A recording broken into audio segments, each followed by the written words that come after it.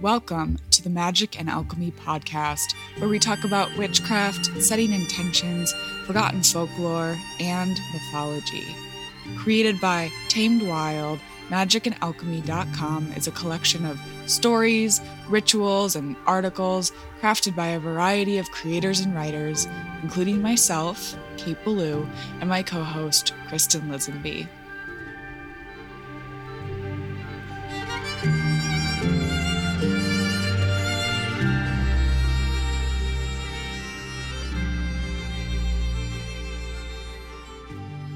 Hello, and welcome back to the Magic and Alchemy podcast. I'm Kate Ballou.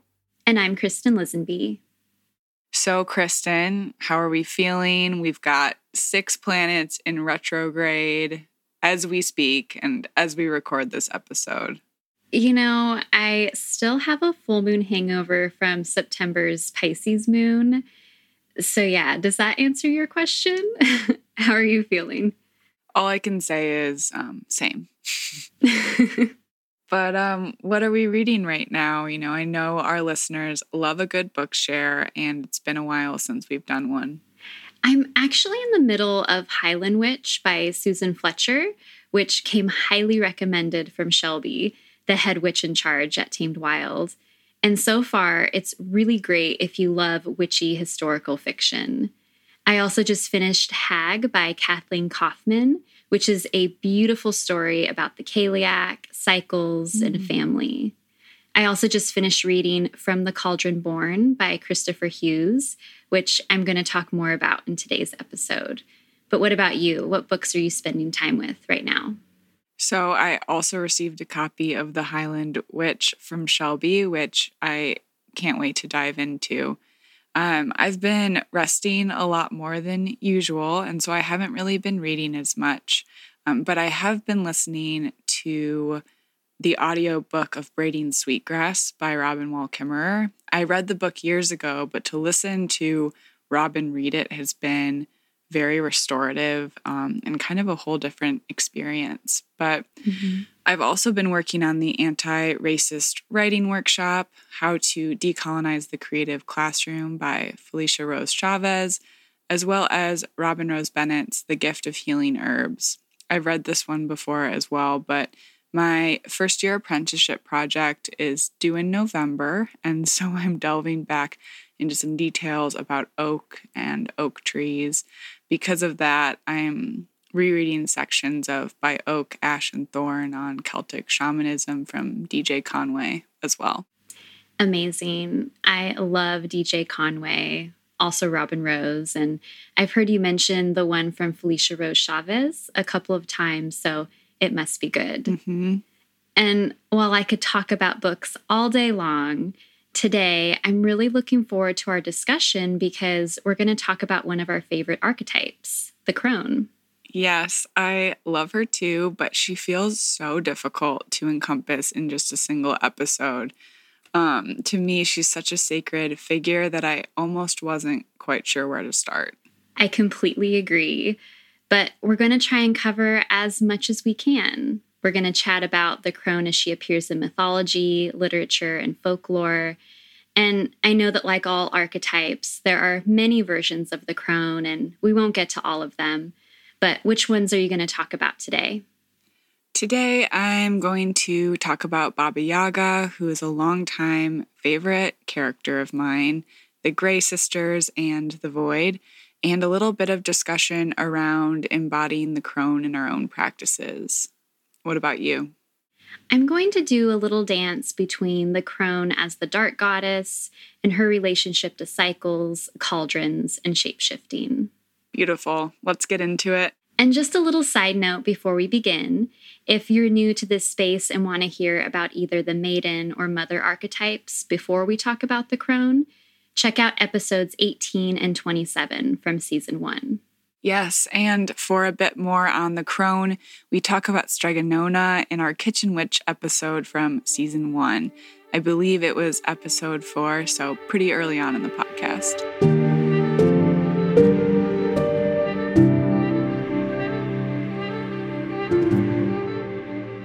The crone is the third phase of the triple goddess, after the mother and before the maiden. Although cronehood is the third face of the Holy Trinity, and often referred to as the final stage, finality sounds linear and eternal, whereas the goddess is all about cycles. In folklore, the crone is the stereotypical wicked witch in the woods or the wise woman. She's either the friendly grandmother like Stregonona or La Befana, or she's Baba Yaga, also a grandmother, but one that will eat you if you don't do exactly as she says. In mythology, the crone is an embodiment of the dark goddess. She's Hecate, Lilith, Persephone, Kali, Isis, Ceridwen, and the Cailleach. If we follow the wheel of the year, the crone rules the dark half, the months between Mabon, the fall equinox, and Imbolc, the start of spring. The crone revels in the stillness of winter, and we honor her quiet wisdom and transformative powers at Samhain and also Yule, the winter solstice. And although the solstice is sacred to the crone, at midwinter, the triple goddess unites, so we also honor the maiden, the mother, and the goddess in all her forms. From a human standpoint, the crone represents the dark phase of life and the wisdom that comes with old age. As she moves closer to the day when her human body will return to the earth, she begins to understand that her essence, her soul, is everlasting. She knows that death isn't final. It's an ending, yes, but also a threshold. That's why the crone is often seen as the keeper of mysteries. When we're ready to experience those mysteries for ourselves, all we need do is follow the high priestess into the void, where everything we know about reality is broken down, reabsorbed, and stirred back into her cosmic cauldron. Ah, yes, the classic walk straight off into the void. Exactly. We also meet the crone each year in the month before our birthday. This month represents the dark moon phase of our personal yearly cycle. So if you're somebody who experiences birthday blues, working with the crone during this time might be helpful. In her book, Mysteries of the Dark Moon, which I reference all the time, author Demetra George does a good job of bridging the gap between the emotions that arise during the dark moon phase of our yearly cycle, or any cycle for that matter, and how they mirror our relationship and therefore our response to change. You know, I've never heard this thought before. I'm curious, where does it come from? Like, I always thought that I had birthday blues because I was born in January and have spent kind of a long time in my life understanding wintering, but maybe this has something more to do with it. You know, being born at the winter solstice, I thought the exact same thing. So when I started reading Mysteries of the Dark Moon and, about a person's relationship to the dark moon phase of their own yearly cycle, it was sort of an aha moment, Definitely. So all this enforces, at least for me, that the crone is such a valuable archetype and ally, not only as we mature physically, but also emotionally, spiritually, and magically. From a cosmic standpoint, the crone is the waning or dark moon. If we engage with lunar magic, the dark moon is a powerful time to practice banishing, releasing, cutting cords, astral adventures, and any form of divination. The crone thrives in stillness. We can look for her at midnight, the witching hour, or in the moments just before dawn. The crone is also the night hag, the psychic, the fearless one, the dream walker, the guide that can lead us to and through liminal spaces. She is rest, she's wisdom, she's a doorway, a healer, a shapeshifter, and so much more. And in case it's not yet obvious, I adore her. Same. And as I sat down to write this episode, I kept asking myself, why do I feel so connected to the crone? And that's not to say I need to have a reason, but also the crone is a badass, so there are likely many reasons. But I think it's her relationship to the mysteries that keeps my attention. Also, her cauldron.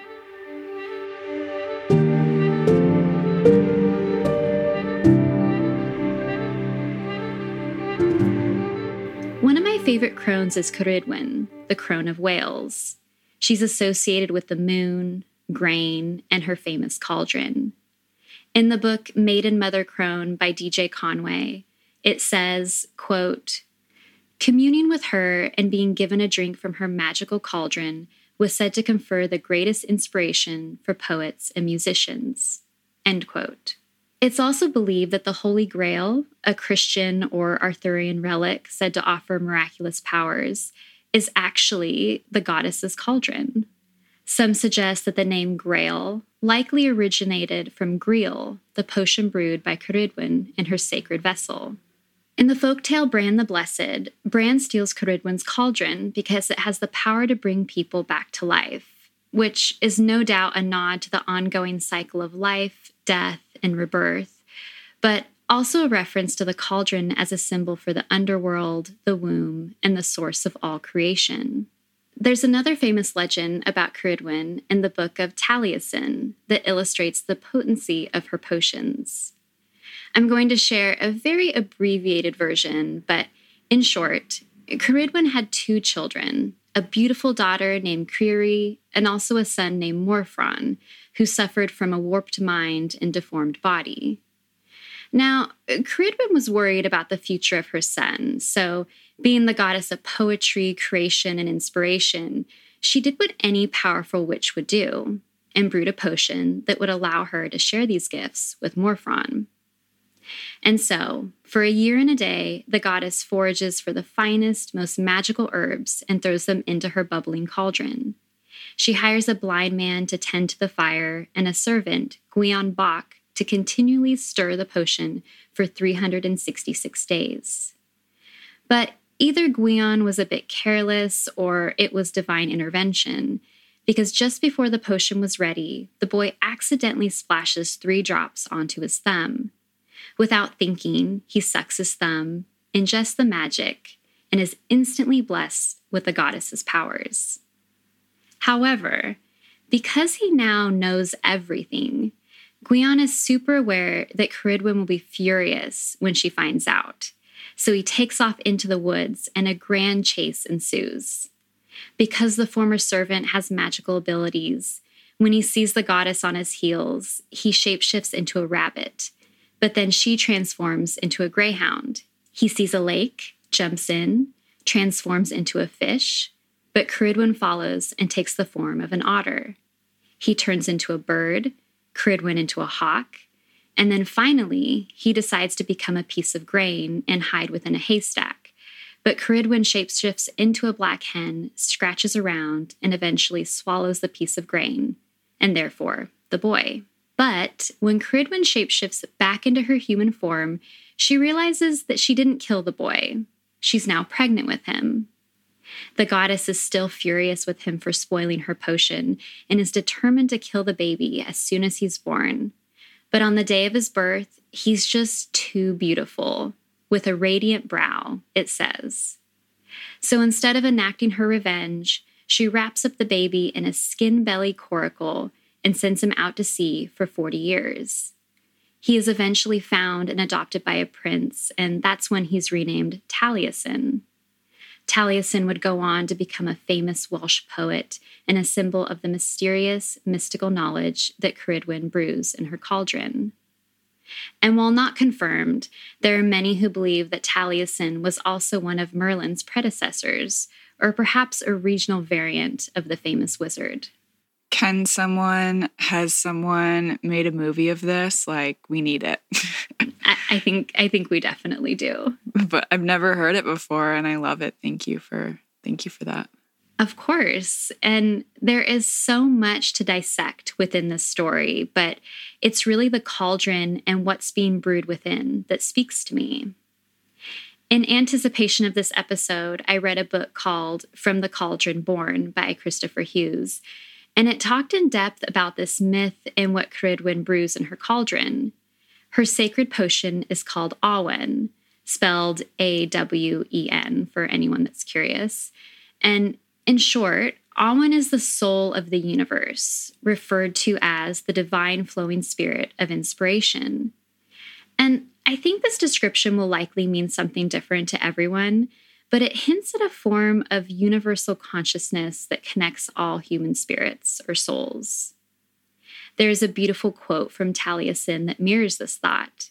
He says, quote, "I have been a multitude of shapes before I assumed this form. I was a drop of rain in the air. I was the brightest of stars. I was a word among letters. I was a book in my prime. I was a path. I was an eagle. I was a coracle on the sea." End quote. And even the story I'm retelling, which is a spell on its own, hints at that transformative power of the crone and how working with her magic connects us to the origin of spirit.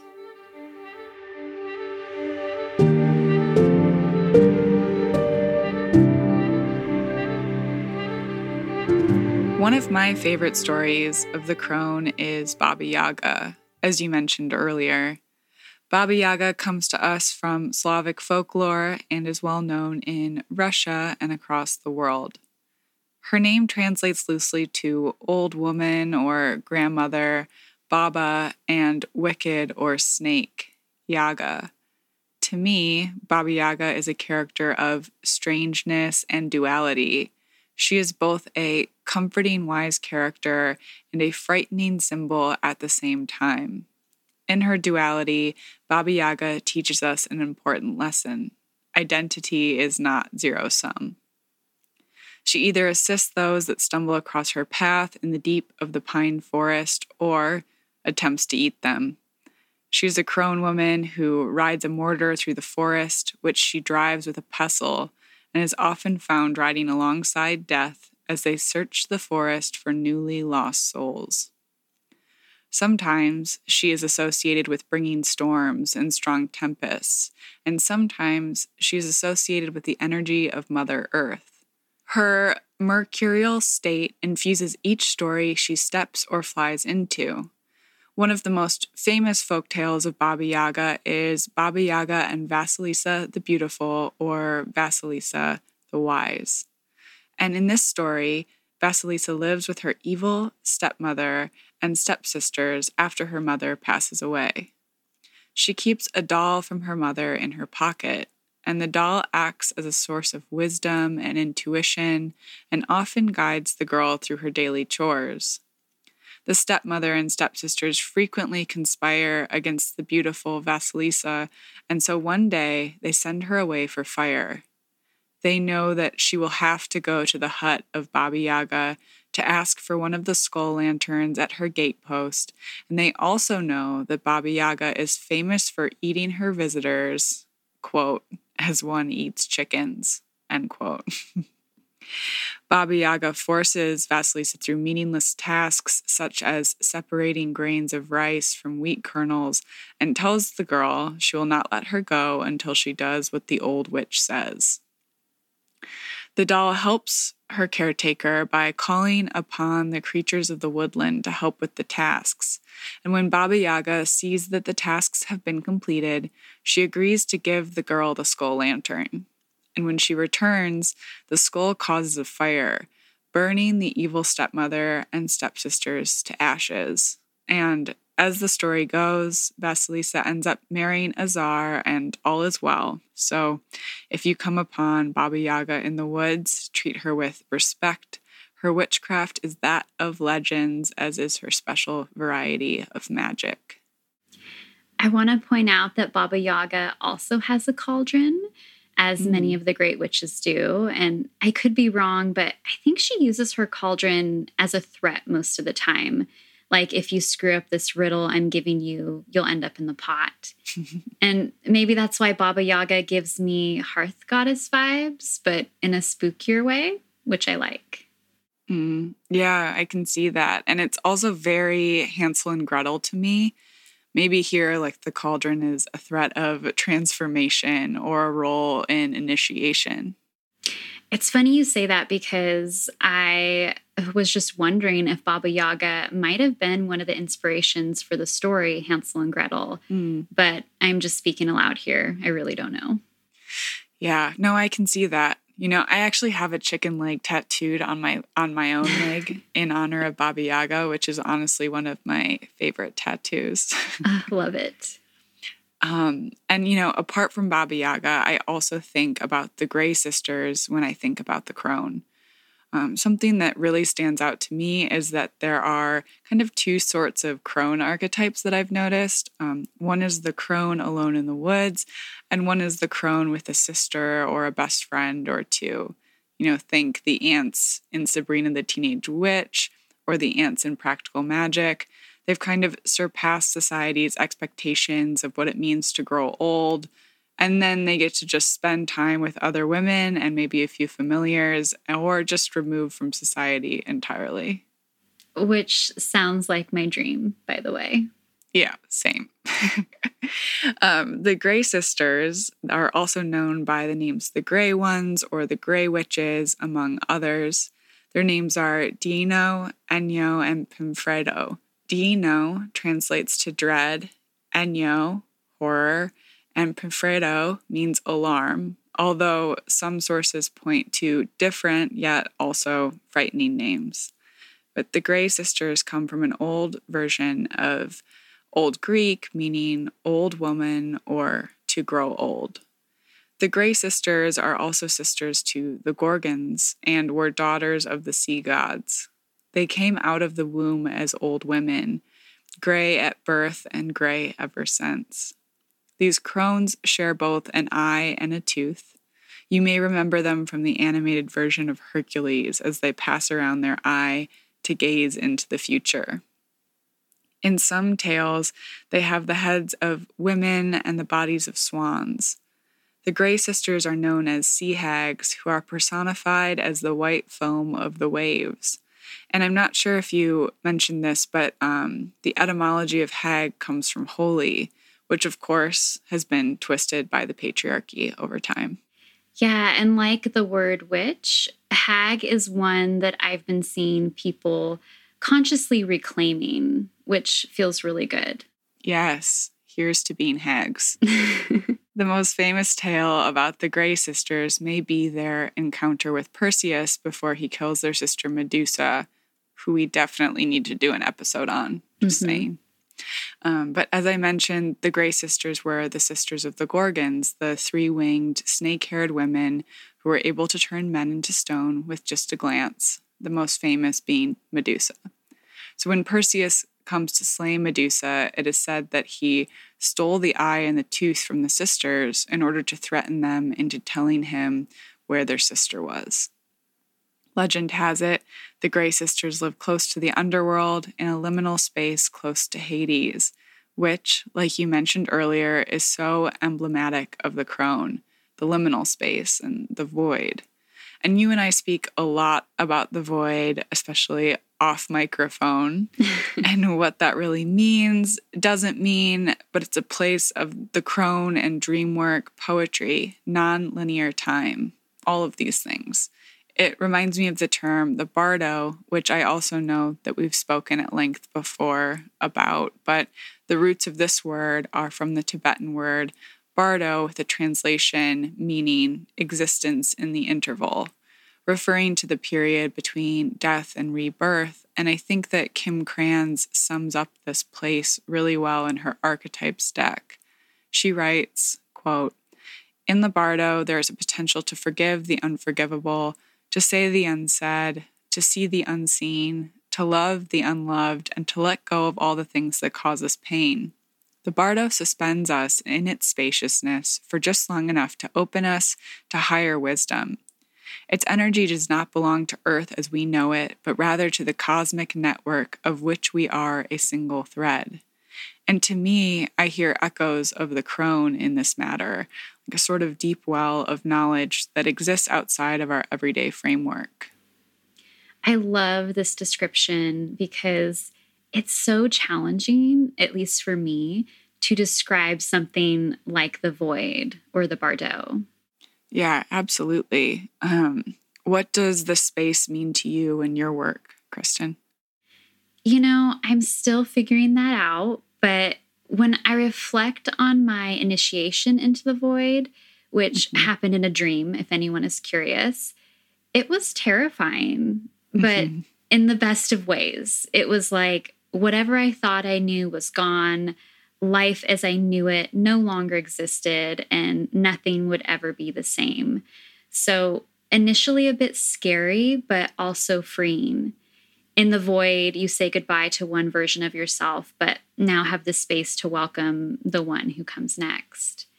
And I think that's just one of the gifts of the void, a lesson in detachment and also transformation that, at least for me, is very prevalent in my craft. I love that. While writing this episode for today, I was thinking about some ways to embody the crone in our lives and practices. And as someone very much so still in their maiden phase of life, these are things that I'm still working with. But I wanted to share them with you and with our listeners. But I think that primarily to me, the crone is just so unfuckwithable. And so when I say unfuckwithable, I mean that the crone is so deeply unbothered and so deeply rooted in herself that she's not swayed by drama or external chaos. The crone casts boundaries not as an affront to others, but as a way of honoring herself. The crone knows what she deserves and asks others to rise to that occasions for themselves as well as for her. And I think one of the most powerful ways you can be in your crone energy is to trust yourself. Trusting yourself is obviously a practice that can take years and processing, but by knowing that you can always come home to yourself and that you are so worthy that worth isn't even a word that we need to use or wonder about, I think that intuition is a voice that we've kind of taught to suppress for its lack of rationality in a patriarchal society. But your intuition is valid and your knowledge is so deep, and the crone knows this and can remind us of that. I also think that just in a culture of productivity, it can be so easy to always just be doing, and the crone can teach us to just be. The crone doesn't need to always achieve. And in this state of being, she might be able to sit and observe. Many things can be taught to us in witness, and what might we learn if we just pause? And, I don't know about you, but as a woman, I was always taught that my worth would diminish as I grew older. But I think that the crone just shows us how this isn't true. The crone receives power via her silvering hair, and she knows that the standardized sets of beauty don't even come close to her divinity. I was taught by my poetry mentor, Diane Seuss, that you must always throw a hand back to help someone behind you in life, like people do for you. And I think that this is a really important crone lesson from a crone teacher of mine. Like, we must always help our communities, and if we have power, we must share it. It's the only way that we can ever succeed or be fulfilled in our art, through community and mutual aid. But I'm curious, what are some ways that you connect with the crone archetype? Stories are always going to be number one for me. Mm-hmm. Like you, I'm a big believer in embodying archetypes to further spiritual and personal development. And the first step of that is immersing myself in their stories and trying to see reality through their lens. So, not surprisingly, just reading and writing stories about Ceridwen, the Cailleach, Lilith, Hecate feels like a powerful form of devotion. Mm-hmm. But beyond the crone as a human manifestation, I work with her essence quite a bit. I love engaging in magic and divination during the dark moon. I am a huge fan of liminal spaces, specifically a version of the void I fell into during a dream a while back that I mentioned. And I even have a cauldron on my desk that holds all my writing utensils. As a word witch, the thought of dipping my pen into Awen, the soul of the universe, before I engage in my craft feels pretty supportive. Sending this question back to you, Kate, I know you just mentioned a list of ways to connect with and embody the crone, but assuming for a moment that the dark goddess is new to you, how would you extend an invitation to her? That's a great question. And I also think I need to try your pen practice. Yes. But I was actually just taught about making ink with walnuts. So more on that soon, by the way. But I think that, like stories, like you're saying here, they are a wonderful way to connect with that energy. And I also feel like my poisonous plant studies have brought me closer to her and to that space. Of course, I have to caveat here, don't ingest poisonous plants, et cetera, et cetera, et cetera. But, there are beautiful meditations that can be done or safe essences to be worked with that can be a guide toward the dark goddess or the liminal space, And of course, poetry. My answer is always poetry. Yes, when in doubt, word witchery to the rescue. Yes. This spring, I listened to the audiobook, The Power of the Crone, by our forever favorite, Dr. Clarissa Pinkola Estes, which I just highly recommend to everyone. You listened, right, Kristen? Yes, so good. So it feels kind of right to end this episode with a quote from her. "If you weep, the crone will move closer to you. Laugh, and she wants to hear the joke. Dance, and she wants to dance with you and in you. She has help for the hurt and for the one poisoned by bitterness. She can pull the thorn from the breast and tattoo your scars with flowering boughs. This is the power of the crone, ready to assist each of us to fulfill the callings of the soul on this earth, with verve, with style, with critical insights, with wisdom, and with love."